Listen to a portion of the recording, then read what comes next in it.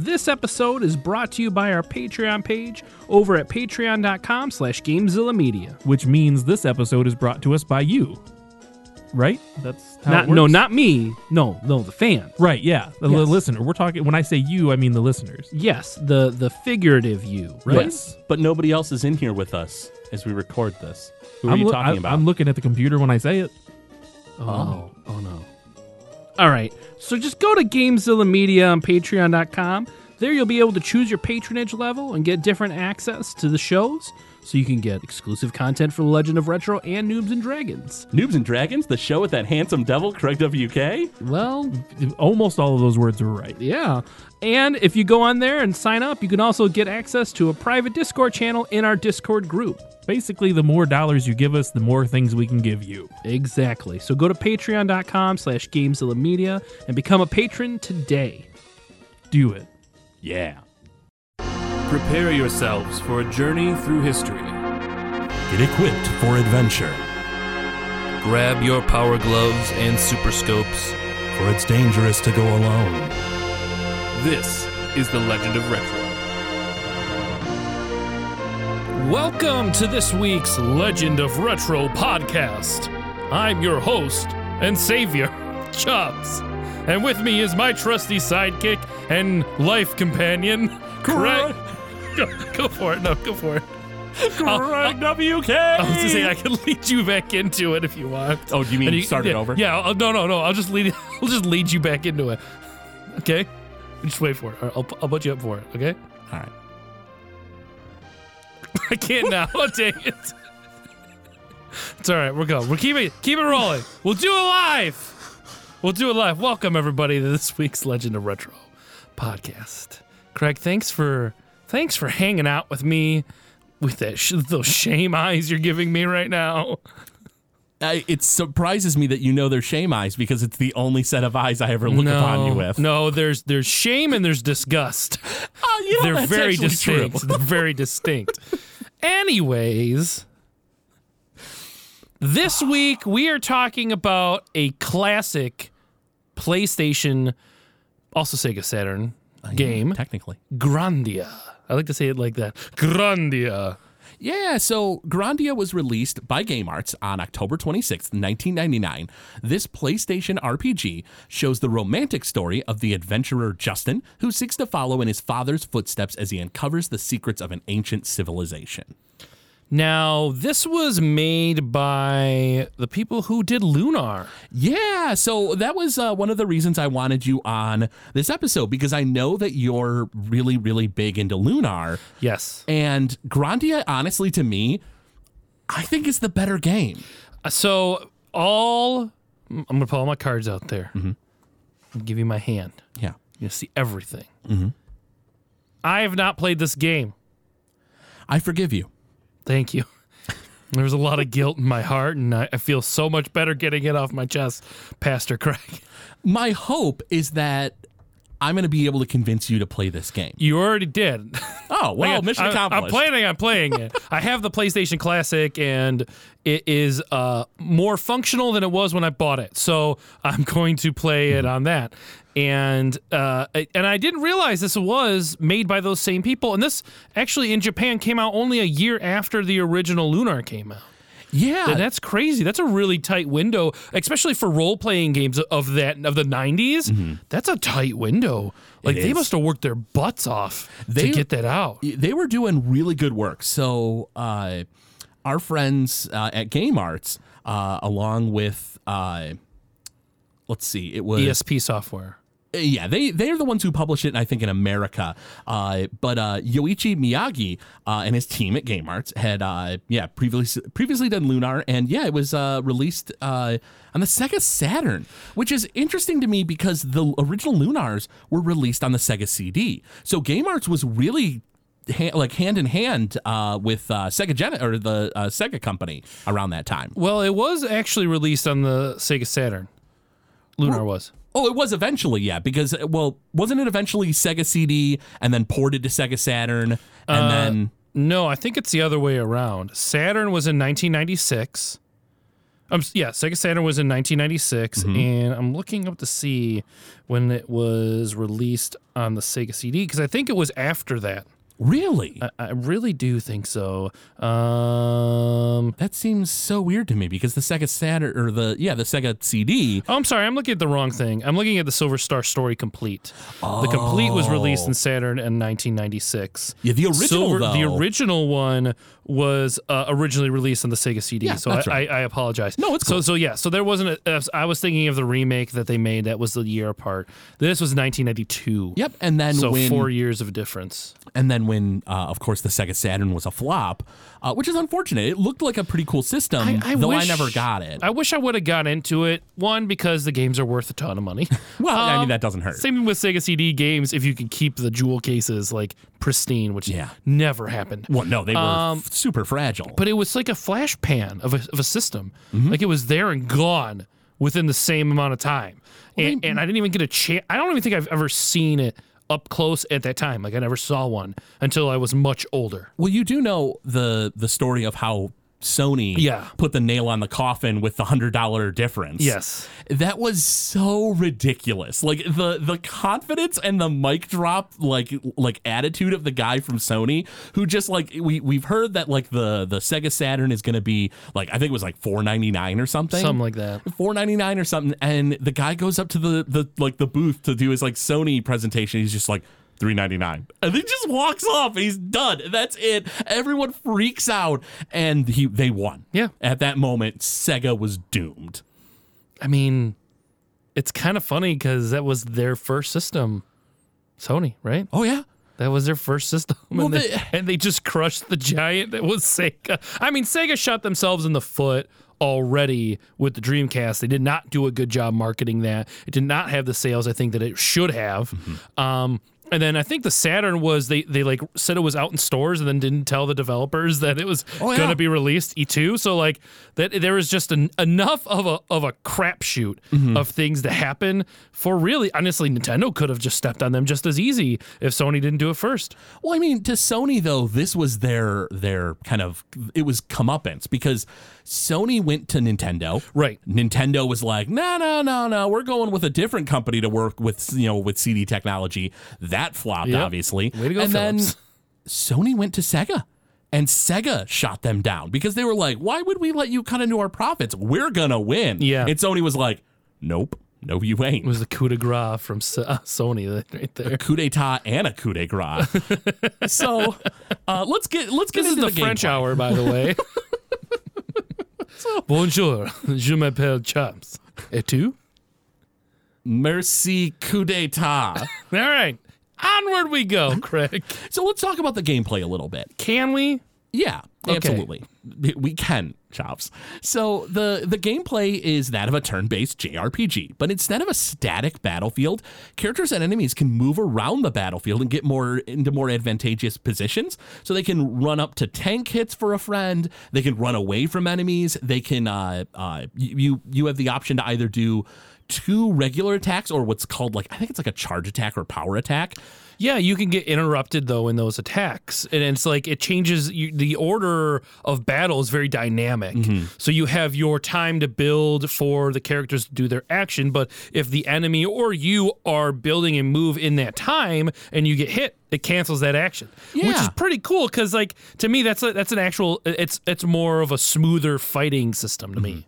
Yeah, it's a very interesting style. It's not the normal JRPG that I'm into, but it's not so far into the action RPG category that I lose my interest in it. Yeah, because at first when I saw it, it looked like a Seiken Densetsu game, like the battlefield, the angle at which you're running around, and then it went into battle. It's like, oh, this is going to be a hack and slash action game that Greg loves to play, and then it went into a turn based. I was like, okay, it changed my opinion a little bit. Okay, all right, I can see where it's going, but I didn't know how much does the character move in relation to your control over that. That's just like pre-generated movement based on the attack, right?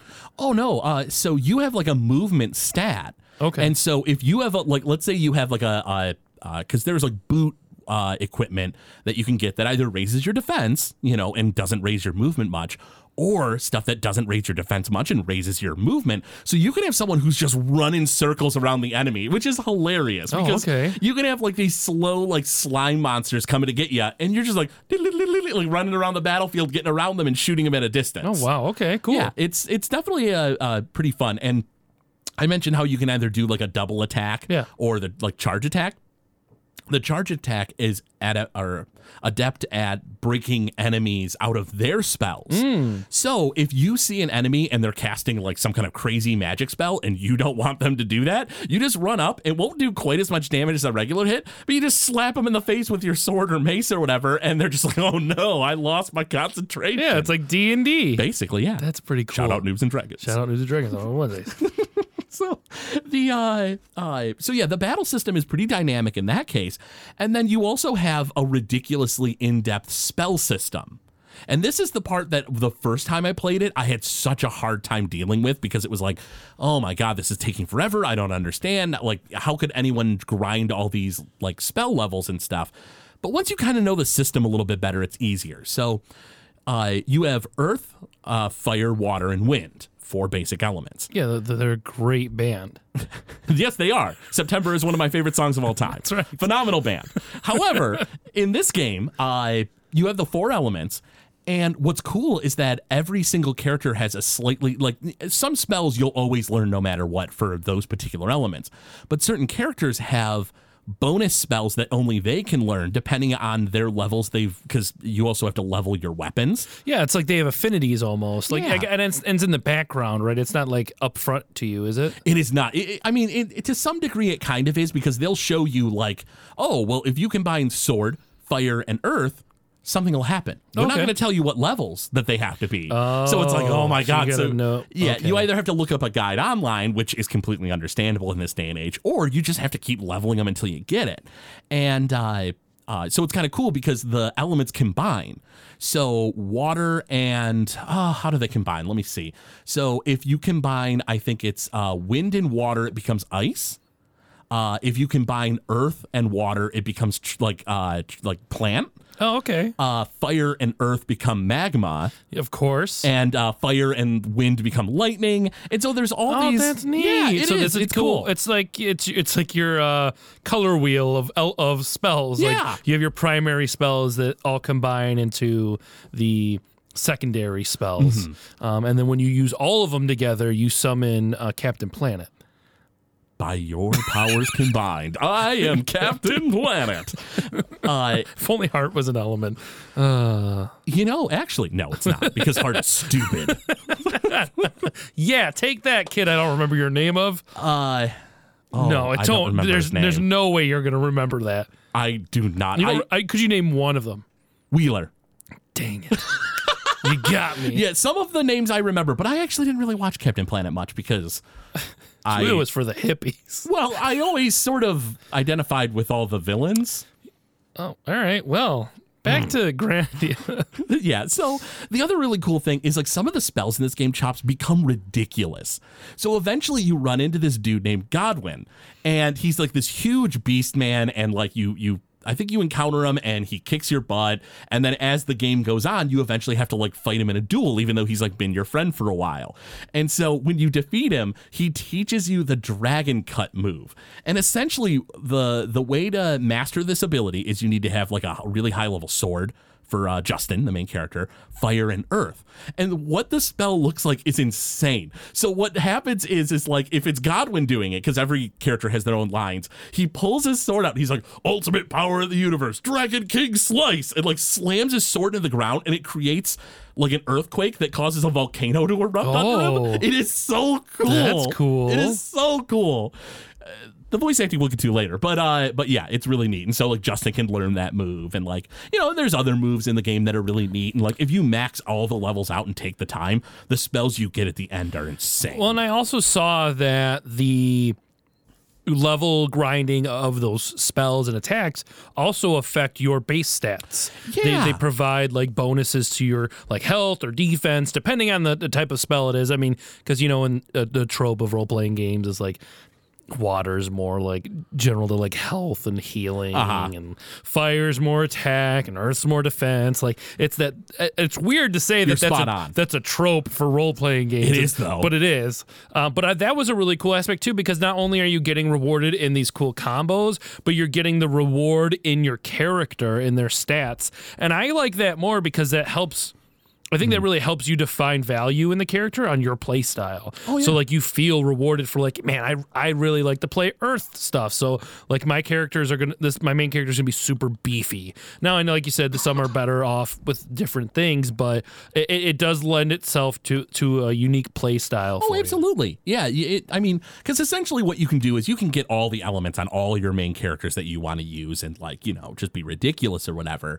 And, your main character probably eventually will have them all by the end because, you're going to get extra elements. You're just like, all right, whatever, slap him on the main character. He's going to be around for a while.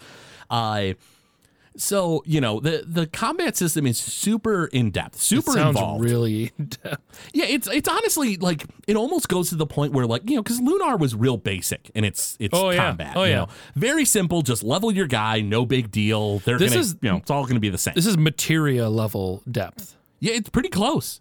It is definitely very close. And honestly, I think I might like it a little bit more than Materia.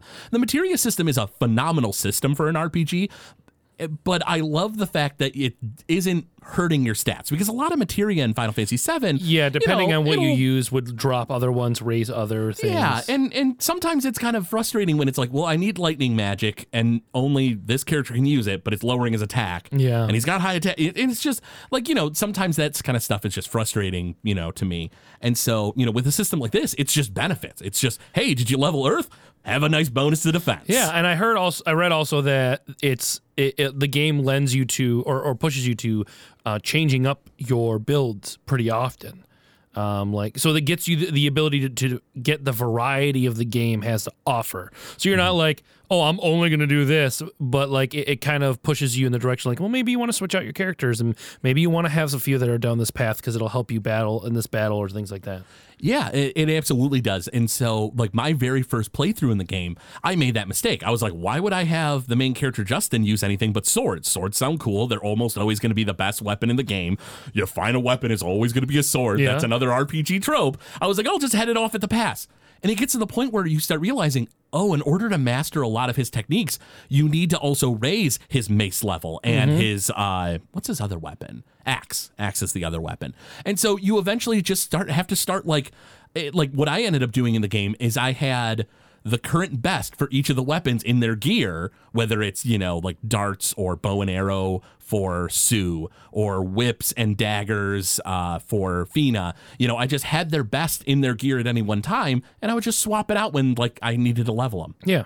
And honestly, like it feels like that would be frustrating. Like, oh, I got to go with this weaker weapon, but like, you don't really notice it that much. I was going to say, if it's a game that pushes you to do that, then they have to keep it interesting and not damaging to the gameplay, because there's a lot of times in Final Fantasy games where you're building this party of characters and like you kind of just get them and you don't ever use them because they just aren't at the level of where the three characters you've had since the beginning of the game are at. Oh yeah, which is frustrating. It is, and you miss the role playing storytelling of the game when that happens. Yeah, absolutely.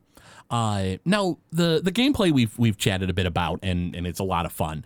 But the other thing I wanted to make mention of is the art. Much like Breath of Fire 3, it uses a 3D world, but uses sprites for the character art. Yeah. So it looks pretty good. It looks good. They had the, like in LoR, when they showed their image on text boxes, it was that anime-style art, which I really appreciated. Oh, yeah. And the other really cool thing about that, too, is every character has multiple faces for the sprites. So it's not just like Justin smiling and he's like, you'll never stop, good from trying up from evil, and so like he has an angry face and he has a kind of a sad face and a shocked face and like an upset face, so like everybody has all these wonderful like art assets drawn for them.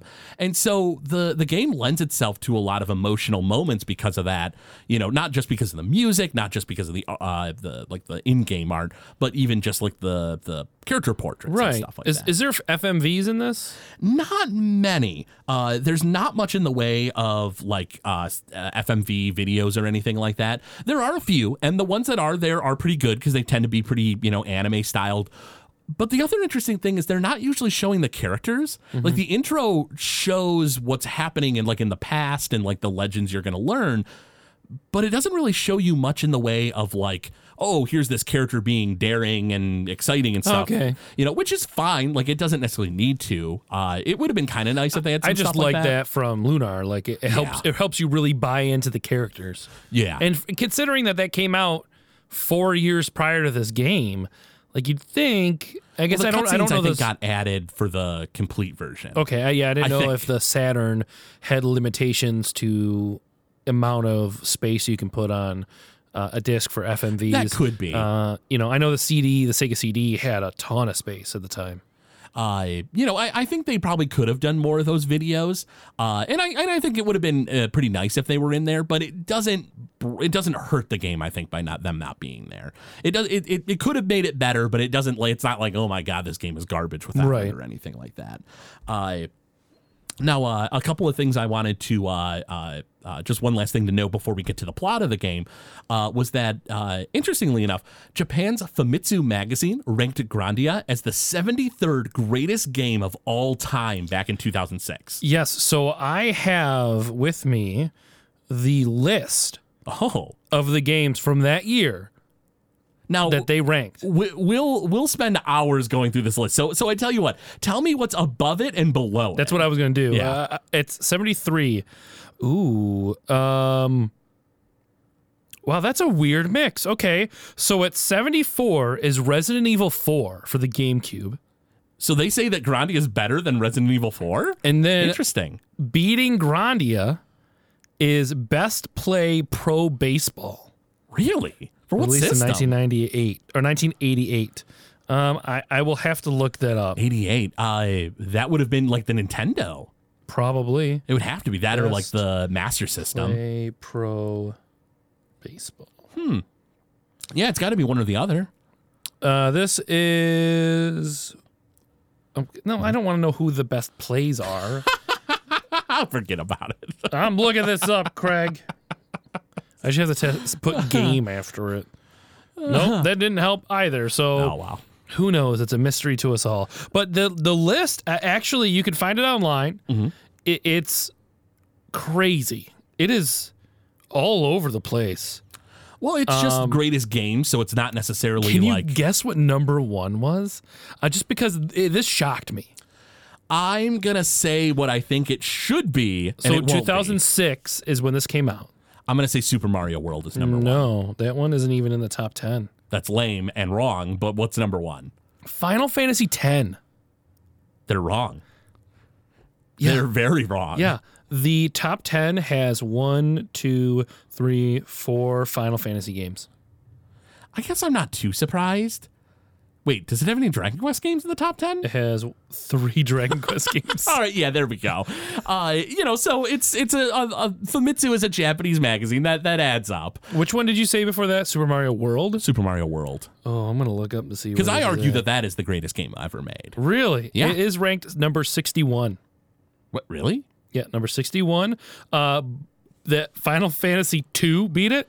Okay, that's infinitely wrong. And Shin Megami Tensei, the original, beat it. I don't even think that's right. And I've never played Shin Megami Tensei, the original. Barely beat Two Heart 2, whatever that means. And Final Fantasy. Final enough Fantasy of this 63. list. You know what? I take it back. This list is a wealth of discussion. I will say that. So let's go ahead and get into the plot of the game here, Chops. So, I'm going to avoid spoilers. Because I definitely want you to be able to play this and not have anything spoiled. I mean, honestly, and our listeners am I going to remember? Okay, so this is the ending. No, so the game has kind of an industrial revolution thing kind of going on with a lot of like steam engines and factories in the civilized areas of the beginning. Mm-hmm. And essentially the premise of the game is that, the main character, Justin, his father was an adventurer and went missing, presumed dead. And he wants to not only follow in his footsteps, but he wants to surpass his father. His father was like a really good adventurer. He wants to be the one who discovers, because supposedly in this world, there's an end to the world. There's a giant wall that blocks off the world, and it's the end of the world. Wait. Is this a flat earther game? Arguably, yeah, it kind of is. It's so weird. Yeah, so Justin thinks that there must be something on the other side. He says that the world should be, is vast, and so a big part of this game is like the classical notion of romanticism. So when I said it was a romantic game at the start, sure, there's love interests and stuff like that, but really the romance is the kind of traditional classical sense of romance where it's like about adventure. And the romance of adventure. Yeah, exactly. Yeah, I know what you mean. Yeah, like that high, spirited, kind of like It's feeling. it's like all the weird songs and stories there are about like sailors who love the sea and like never come back because their heart's with the ocean or water or whatever. Stuff like that. It's that kind of thing. Exactly. And so that's a big part of this game as Justin goes to, the end of the world and find out if what is out there. So it's like a coming of age story. Oh, absolutely. So you have Justin, you have his best friend and little sister type character, Sue, who's his neighbor that he like grew up with, who he's always been looking out for, he's always protecting, and she's always been around for the ride. And so like it's the two of them going on like adventures and him trying to like keep her safe. And I gotta say, a lot of the times little sister type characters annoy the crap out of you. They can be kind of obnoxious in video games. Yeah, I can see that. And I mean, you're already explaining the plot of Lunar. Here's the thing. Sue is awesome. Oh, really? Sue is great. I love Sue. She's an amazing character. I won't reveal much more than that because I don't want there to be spoilers, of course. But yeah, Sue is awesome. And she's around for, through your adventures, a decent amount of time. It's not just like a throwaway character at the beginning or anything. And eventually Justin meets a more seasoned adventurer, Fina, who's, around his age, maybe a little older, attractive. And, they start going on these adventures together. Is it a lady adventurer? Yes. Oh, okay. Yeah. And, and so they go through, exploring the world essentially together. And they get wrapped up, of course, in like an evil empire that starts off and you think like, oh, these guys are like philanthropists, right? They're just exploring the ruins because of, humanity. Oh, no, they're evil. What do you know? So like there's definitely some tropes here and there, some kind of cliche stuff. But no, it's done really well. The downfall of the American game, as with most games of that era, in the late 90s, early 2000s, is the voice acting. Mm-hmm. It is hailed, Grandia is, as having some of the worst voice acting of any video game ever. It's a combination of lack of emotion and bad delivery. Yes. Now, I feel like the main characters aren't so bad. Well, and maybe it's because they grow on you a little bit, but they're not as bad as the side characters and villains. And I love a villain with a phenomenal voice, and the main villain is such a bad voice. To me, like your game is sold on your protagonist, yes. Yeah. But your game is driven by your villains. Mm-hmm. And if your villains don't seem menacing, if they don't have a voice that makes you feel what the character that you're playing is feeling, then like you're not going to take it seriously. I mean, you get that from voice acting in Lunar. You get it. Like you get it from, what's his name? The spellcaster. Galleon. Like he's great. Oh yeah. Galleon is like the voice acting in that game is not phenomenal by any means. No, but he's good. Yeah, he's pretty good. And honestly, the voice acting is not that bad. Grandia's voice acting is so much worse. Yeah. And that's the part that's turning me off so far. Now, there is a fix that's coming. Yes. So the Nintendo Switch and I believe the PlayStation 4 and PC eventually, I don't think it'll be out for PC for a little bit, like on Steam or whatever, is getting an HD collection of Grandia 1 and 2. Now, Grandia 2 is something to talk about another day. That's, a whole nother thing. And I think I've played Grandia 2. Oh, that's cool. I'm pretty sure that's for the PlayStation 2, right? I believe so. Yeah, and Dreamcast. I think I've played that one. So the HD collection has two options. You can have English voice acting or the Japanese voice acting. Now, here's the thing.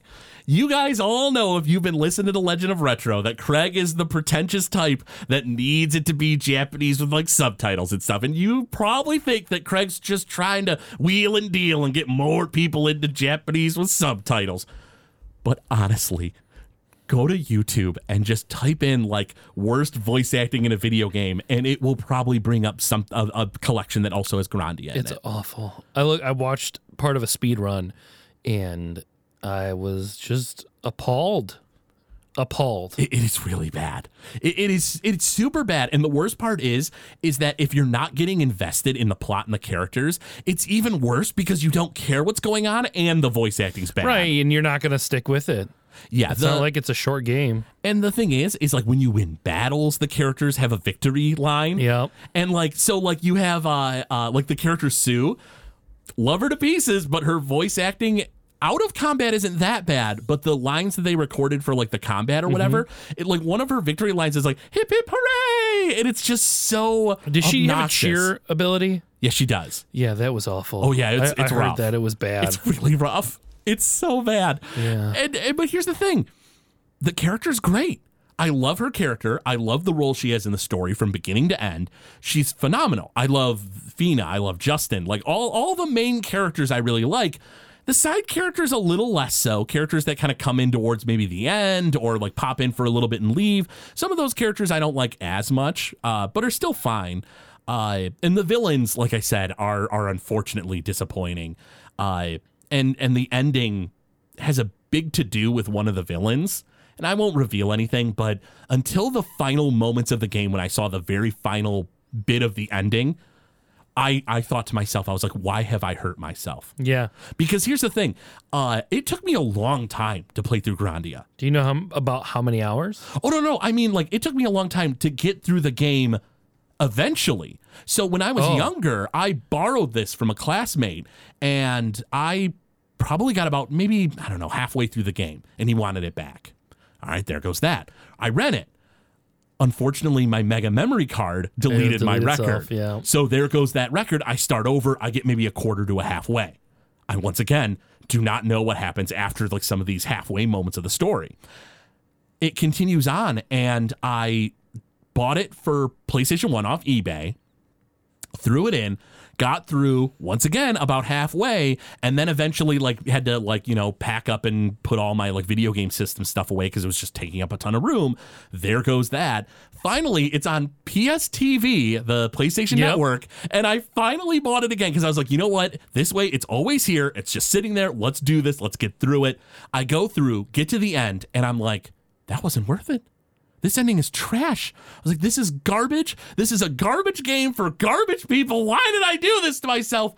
And then the final bit of the ending happens. And I was like, okay, it was all worth it. This is great. This is amazing. I feel like that's the same story for Dragon Quest VII. It is basically. It is not bad. It is very close to that. So do you know how many hours you put into that playthrough of it? Maybe around like 40-ish tops. 40-ish tops? Okay. Maybe a little bit more. I think I might have done some heavier grinding towards the end. But honestly, it's not that long of an RPG. Because you got to think, I mean, there's also like Dragon Quest VII, which I played, which is like hundreds of hours. So, Craig, that brings me to the speedruns for this. Oh, God, I don't know, like 5 hours because I stink and nobody else does, apparently. So the PlayStation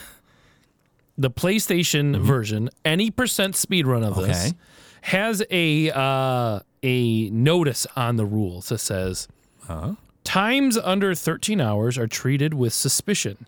Your run will be carefully reviewed by moderators, so it will take time to verify your run if you get a time like this. So how long do you think the any percent speed run is? Well, then it's got to be around 13 hours. I don't know, like maybe 13 and a half. It is 11 hours and 48 minutes and 41 seconds. Wow. At that point, you're not playing it to appreciate the horrible voice acting and the charming story. Well, I'm glad you said that, Craig, because I have the 100% category speedrun for this. And let me tell you what that includes. It includes collect all items in character possession /item stash.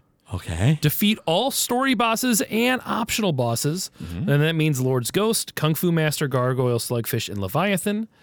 Complete all side quests, delivering Clara letter and returning Marie's pin. Learn all skills, learn all magic abilities. Oof. It said the same asterisk as well as the under 13 hours, but it's not around 13 hours. I'm going to say 30 hours.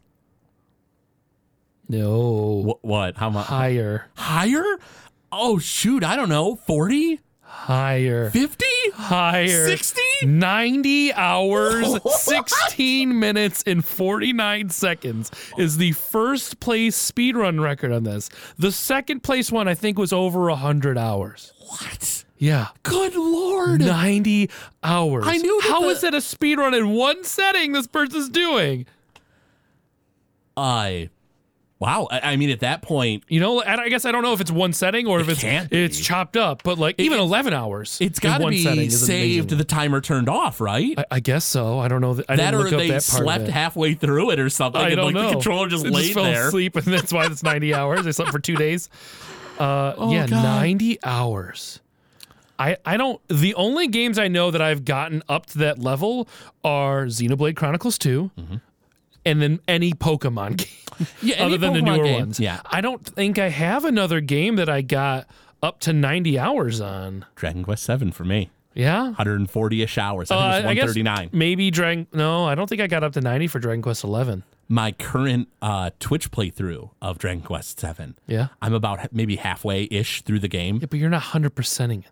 True, but I am at 84 hours. And you're also streaming it, which slows it down quite a bit. That's true. That's true. But yeah, 90 hours. This is just like, I don't, like I'm half tempted to try to beat that record because I think I could, but I'm also like, that's a lot of commitment that I don't have time Well, for. I think what it is it's all leveling because I'm sure that if it's 100% completion, It's the has to be- grinding. Yeah, the level grinding I'm sure is a bit tough or takes a while, but really I think it's all the magics for everybody. Yeah, probably. That's got to be rough because there's a lot of really high powered playthroughs that I've seen, maybe I clicked on like the final boss or something, and just to see the battle or whatever, and they'll be ridiculously high level, but they'll still be leveling certain weapons or abilities or whatever as Right. they're fighting this final boss because it's just kind of inevitable. So I would be very curious to see how quickly they beat the final boss with all that stuff. And they said getting the level 99, you don't have to do that. So you can unlock all the abilities without getting the level 99. But that's not 100%. It's part of it because there's nothing that happens after reaching 99. There's nothing that triggers because of that. Well, I mean, your stats go up by hitting level 99. Yeah, but in the rules, it's not as I mean, counts that's as the 100%. fine. Like, I'm not a But no, speedrunner, that's crazy to me to think that you can get to level 99, or I mean, you can get all the abilities completed without ever getting the 99. Oh yeah, absolutely. nuts. Well, the trick is a lot of, maybe not a lot, but some of the abilities don't really require you to be using them on enemies. For example, the Earth, I think it's one of the first Earth spells you can get. Maybe it's the second one, is a defense boost ability. And so you just keep casting it on yourself and it keeps raising your Earth magic. So there's definitely things you can do to kind of maybe not cheat the leveling, but help it along. Okay. So stuff like that isn't too surprising to me, but I mean that's such a long time. Good Lord. Man, that's insane. Chops, before we get into the music, is there any other kind of final thoughts that you had? I did notice that they had some expansions to the game. I'm trying to look it up here. It was something that was Japan only, I think, or something like that. I honestly, I glanced at it. I didn't quite figure what was going on, and so I was just sort of I'll just focus on my own copy. So it had an expansion disc called Grandia Digital Museum and a spin-off title, Grandia Parallel Trippers, both exclusively in Japan. And then they worked as well as Grandia Online, which takes place prior to this game and story-wise. But I was curious as to, I don't remember any games of the disc era that had expansion discs. I don't ever remember getting a game where and now you can get the expansion to that game with this new disc. I don't think I ever saw that. You know what's weird? We talked about it previously. Gundam 0079 the Dreamcast game Yeah. Gundam had in Japan a disc that was like a bonus content disc. Well, yeah, in Japan, but in the U.S., I don't think we ever got stuff like that. America. That's what I mean. Like, that, yeah, no. I don't think we ever saw that. No. And it's very surprising to me to see or hear about an expansion disc on that. It is really, weird. It's kind of cool. I think it's great for Japan for people who love these games, but it sucks for us. Well, yeah, that we don't get that kind of stuff. Although I'm sure by now we can probably find the stuff online that was in it or probably. whatever. Before we get to the music, I also wanted to do a special shout out to mine and Xander and Sean, the Arcade Phantom from Noiseland Arcade. Just about all of our favorite line from the game was a move that this like karate master uses against you fairly early in the game. I won't tell you the context because it's a really cool part of the game or whatever, but he beats the tar out of Justin the first time you meet him, and you eventually get a rematch with this like kung fu master guy, and one of his moves is called the Super Tornado Punch, and it's the dialogue, of course, when he yells it is really bad, so it's like Super Tornado Punch. And there's something about that just cracked us all Super up. Italian. Kind of. It's great. I love it. Super Tornado Punch. And then he raises his fist up and punches, and it like creates like almost like the tornado attack in Mega Man X that okay. Storm Eagle gives you. Yeah. And it's ridiculous. It's tons of fun. But I tell you what, let's take a quick break, hear from one of our sponsors here, and we're gonna chat about the music.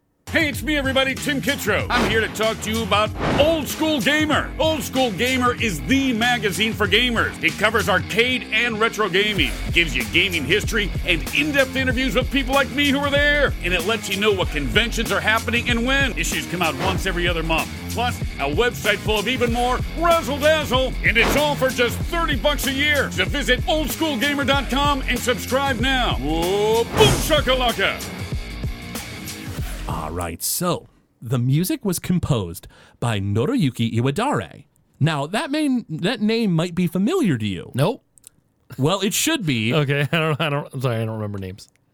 He's the guy who did the music for Lunar Silver Star Story. Ooh, okay. Lunar 2 Eternal Blue. Okay. And a whole bunch of weird games. So on top of that, he's done some games in the Phoenix Wright series. Ooh, I just downloaded a bunch of those. I mean, I got a bunch of those. Off eBay, legally.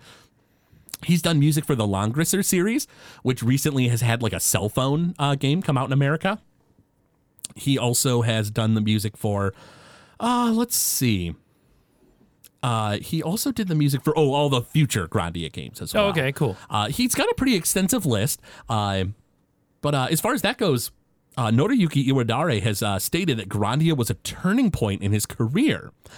Now, another interesting thing to know, which I didn't know until now, which I wish I did know earlier to hype up, one of the songs that we're going to play here today for you was in one of our previous brackets. Oh, really? Yeah, it was. I didn't realize that. It is it was in our opening music bracket. Oh. It was one of my choices and got knocked out in round one because it was going against like Chrono Trigger. Yeah. Which it had no chance against, which is a shame because honestly, this is a phenomenal song.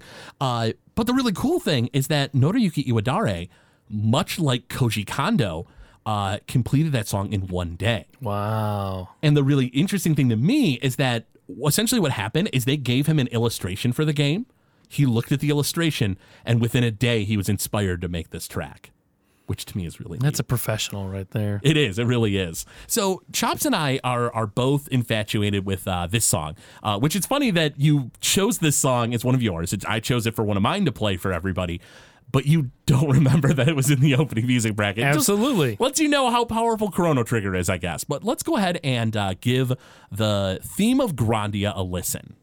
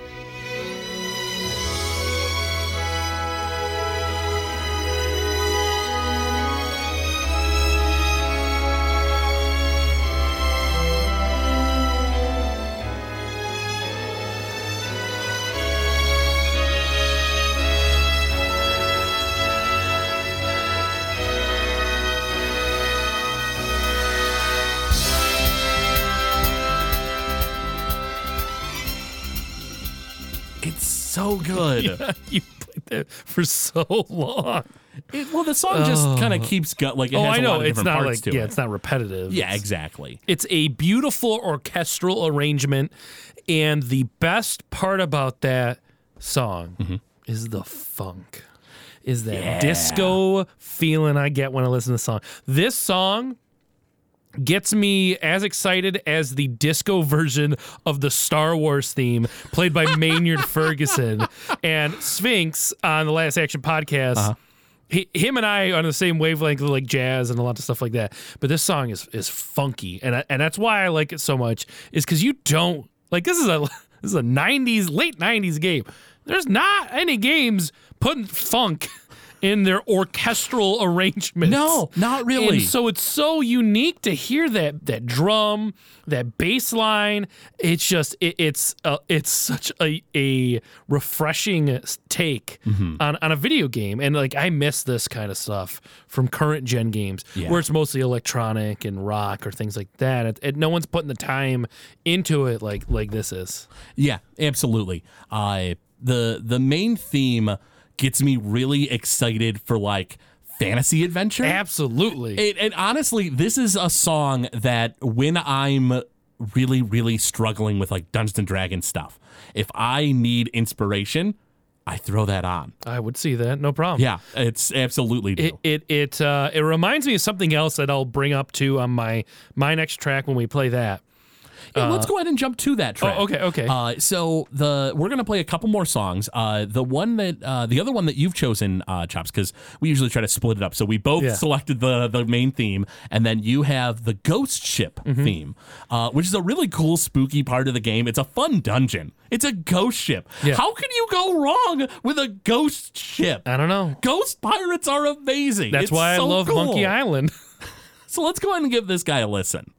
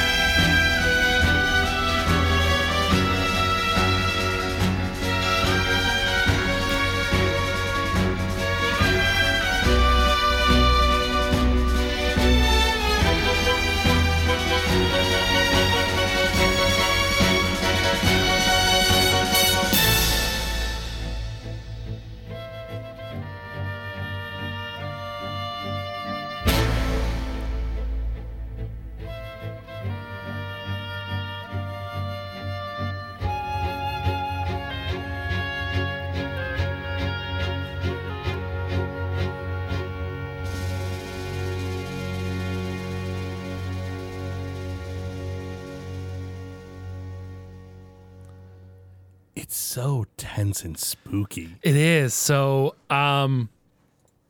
with the last song that we played and this one, you got a funky disco-esque orchestra. You've got this march that builds and builds and builds. It has a lot of falls in it with music. Oh, yeah. Now, what does it sound like to you, Craig? What does it sound like? What's something that you've watched that has a little bit of disco and funk into it, but then at moments has this really powerful tense music to really tell the scene. Kido Senshi Gandamu? Mobile Suit Gundam? That's one of them. Dragon Ball. Oh, the original Dragon Ball. Well, dun, dun, dun, dun, dun, dun, dun. There was a part in there that was just like that. And those slow builds, whenever there's like a weird enemy coming to the scene and Goku's there or whatever it is, it's that slow march. It's very, very reminiscent of Kikuchi's scores from Dragon Ball and Dragon Ball Z. You're right. Yes, and then the disco. There's many parts in the show that's real upbeat, disco-y style music. Oh, yeah. This soundtrack is almost like a whole nother Dragon Ball story to me. And it is just like orchestral versions. Yes. Yeah, it that just is crazy. feels so good to hear this because it's not Dragon Ball, but it's just like it. Very similar. And Kikuchi's score is phenomenal in Dragon Ball, which Chops and I have talked about in like Dragon Ball GT Final Bout, you know, in that episode we did from Legend of Retro and stuff, but like we don't get that many chances to talk about Right, it. exactly. It's an awesome song, and it comes at a really tense moment, of course, because, you know, the ghost ship is knocking out your ship's ability to sail, so you need to deal with this. You can't not, and, you know, and so you're going into this place, you know, kind of gung-ho because Justin's really excited to go on adventure and stuff. But yeah, it's super like creepy and tense, and there's ghosts everywhere and stuff, and like the enemies in the place will kind of pop out of nowhere and stuff because they're ghosts, so it like, kind of freaks you out a little bit. Yeah, the music in that scene is phenomenal. Now, we actually have what's kind of fun is all three of our themes are fairly different. So we had a main theme, which is really courageous. We had the kind of creepy, you know, ghost ship theme. We actually have a song that's a little bit more touching, a little bit more like kind of romance in the air kind of thing. We have a song called The Sandy Beach of Ganbo. It comes with a very touching moment in the game, which of course I'm not going to spoil because this game's awesome and you need to play it. But let's go ahead and give it a listen.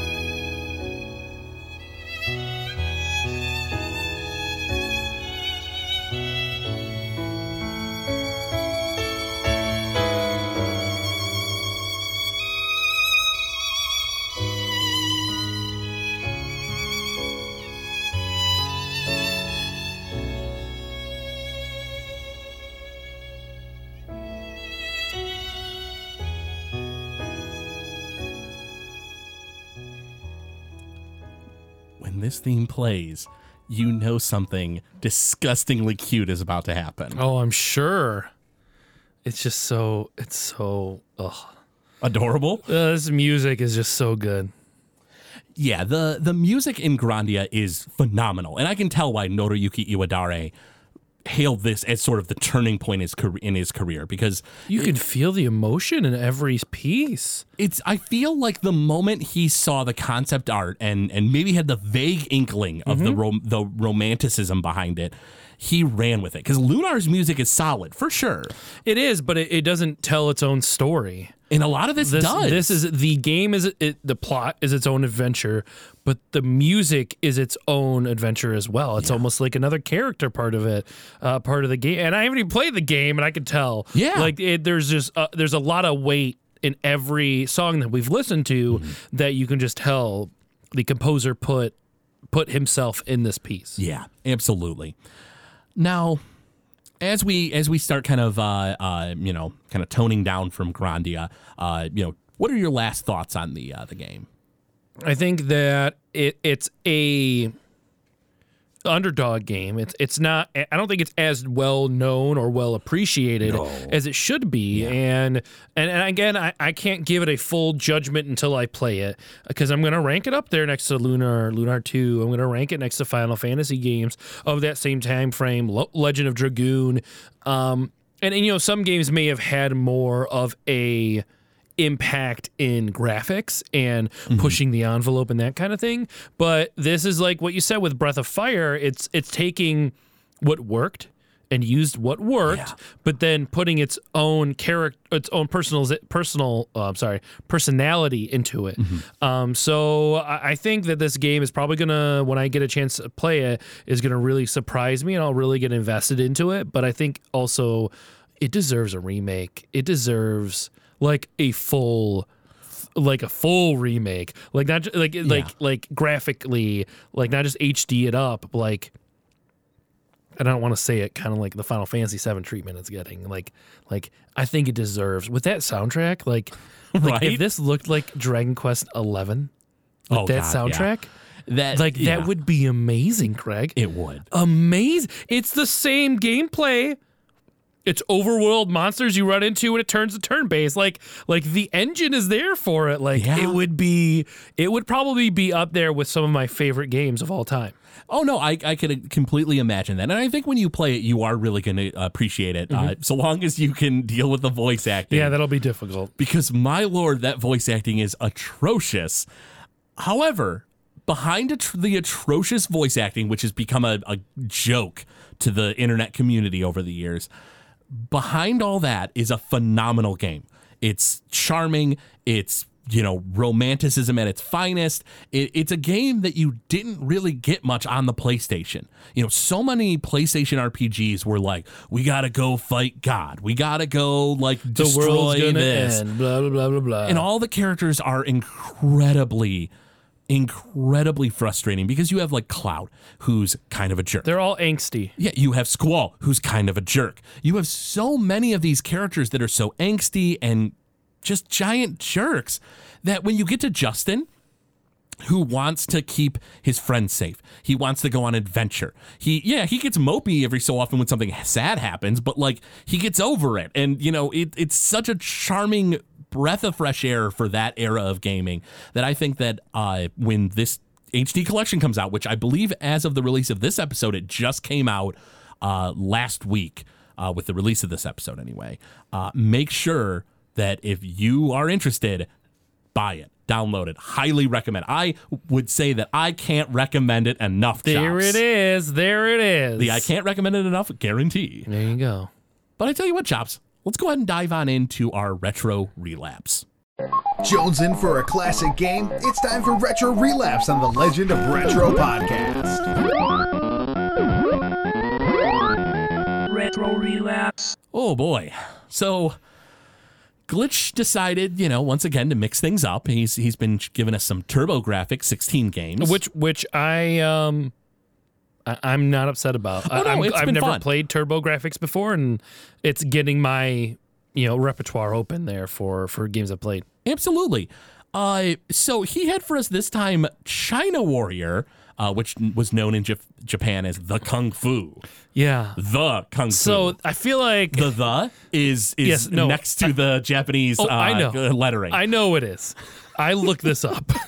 This is what Kung Fu was on the NES. Basically yeah. It's just Kung Fu is a better version of this game. You have a horizontal martial artist that's gigantic on the screen. He's huge. He always seems to be fighting on a forever cliffside, and moves from left to right. He kicks, punches, jumps. There's projectiles coming at him, enemies coming at him, and he has to fight a generic army fatigued man at the end. And that's essentially it. You can hit projectiles away, which there's fireworks, or there's birds, there's bugs. There's also fireballs getting thrown at you, which falling logs in the or playthrough something? that I saw, the fireballs, Craig, if you hit the fireballs, they give you more health.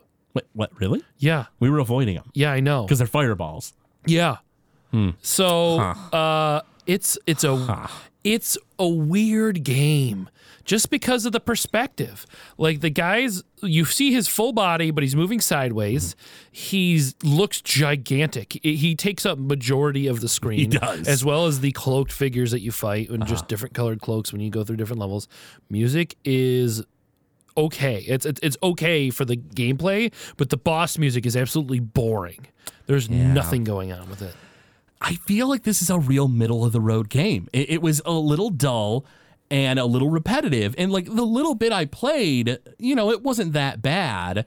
But I feel like if it was like, you know, however many levels of going through this game of all the same stuff, that's just dull. Yeah, it just changes color in the background, like the sun is setting.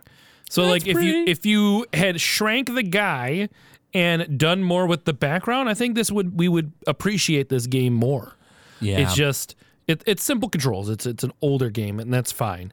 But it's just not aesthetically appealing. Mm-hmm. I'm gonna have to say probably like a, I don't know, 3.5 out of 8. Wow. Just slightly below average. Nah, I'm giving it a 2. A 2? Wow. Because I don't think even if I had a turbo graphics, I don't think I'd buy this game. Probably not. I think there's other things out there I could play and spend my time on. TurboGrafx had some good games. Also, just like the NES Kung Fu game, which like is forever burned in my head. The sound effects and the background music. Yeah. This game, it's a 2 for me. If you've played this game and I'm wrong, or there's something else we don't appreciate about it, tell us about it. Go on our Facebook page, The Legend of Retro, and let us know. Let us know what you think about it, because honestly, our opinions are skewed because the glitch has just punished us so much. And I just don't know how much more I can take. But anyways, let's get into this week's music bracket, Craig. Yeah. This is this has got one of my favorite songs. Yeah, so this is a pretty solid lineup. Both very different songs. Yeah. So first up, we have from Mega Man 3, the theme of Proto Man. And this is character themes. Yep, this is our character theme bracket, of course. So the first up is Proto Man, and so in Proto Man's Generation game, he has a pretty cool song, and the composers for this game are Yasuaki Fujita, Harumi Fujita. Not related, but they have the same last name, and It's like Smith and Smith. Yeah. yeah, I presume, yeah, that or it's just a crazy coincidence. I'm not sure. I don't know. But the thing is the music they did in this game is awesome. Let's go ahead and give a listen to Proto Man's theme here.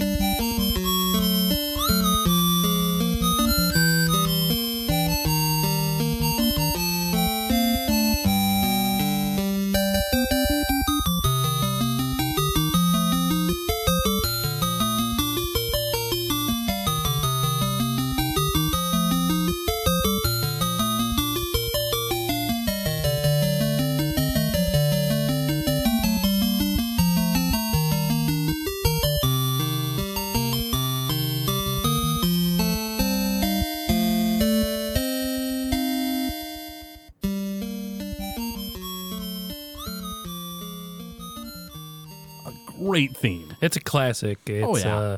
The first time I ever heard whistling in a game, because that's him whistling, right? I mean, basically, or Yeah. it was supposed to be the equivalent. Yeah. Yeah. Do robots whistle? I mean, I guess. Wait. Oh, Craig, you just rocked my world. They don't breathe. Right. So how do they whistle? I presume they just have like the soundtrack of a whistling uploaded, and they're just like play it. emoting like with their robot lips. They just open their mouth and the whistle sound comes out. I would deadpan. guess. Yeah, just deadpan, It's open just mouth. so weird. That's All right, robots for you. what's the next song that we So got? the next up is from Final Fantasy IX, of course composed by Nobuo Uematsu. You have Kuja's theme, the theme of the villain of the game. This is a very different song than Proto Man's theme on the Nintendo, as this one came out on the PlayStation. But let's go ahead and give this guy a listen.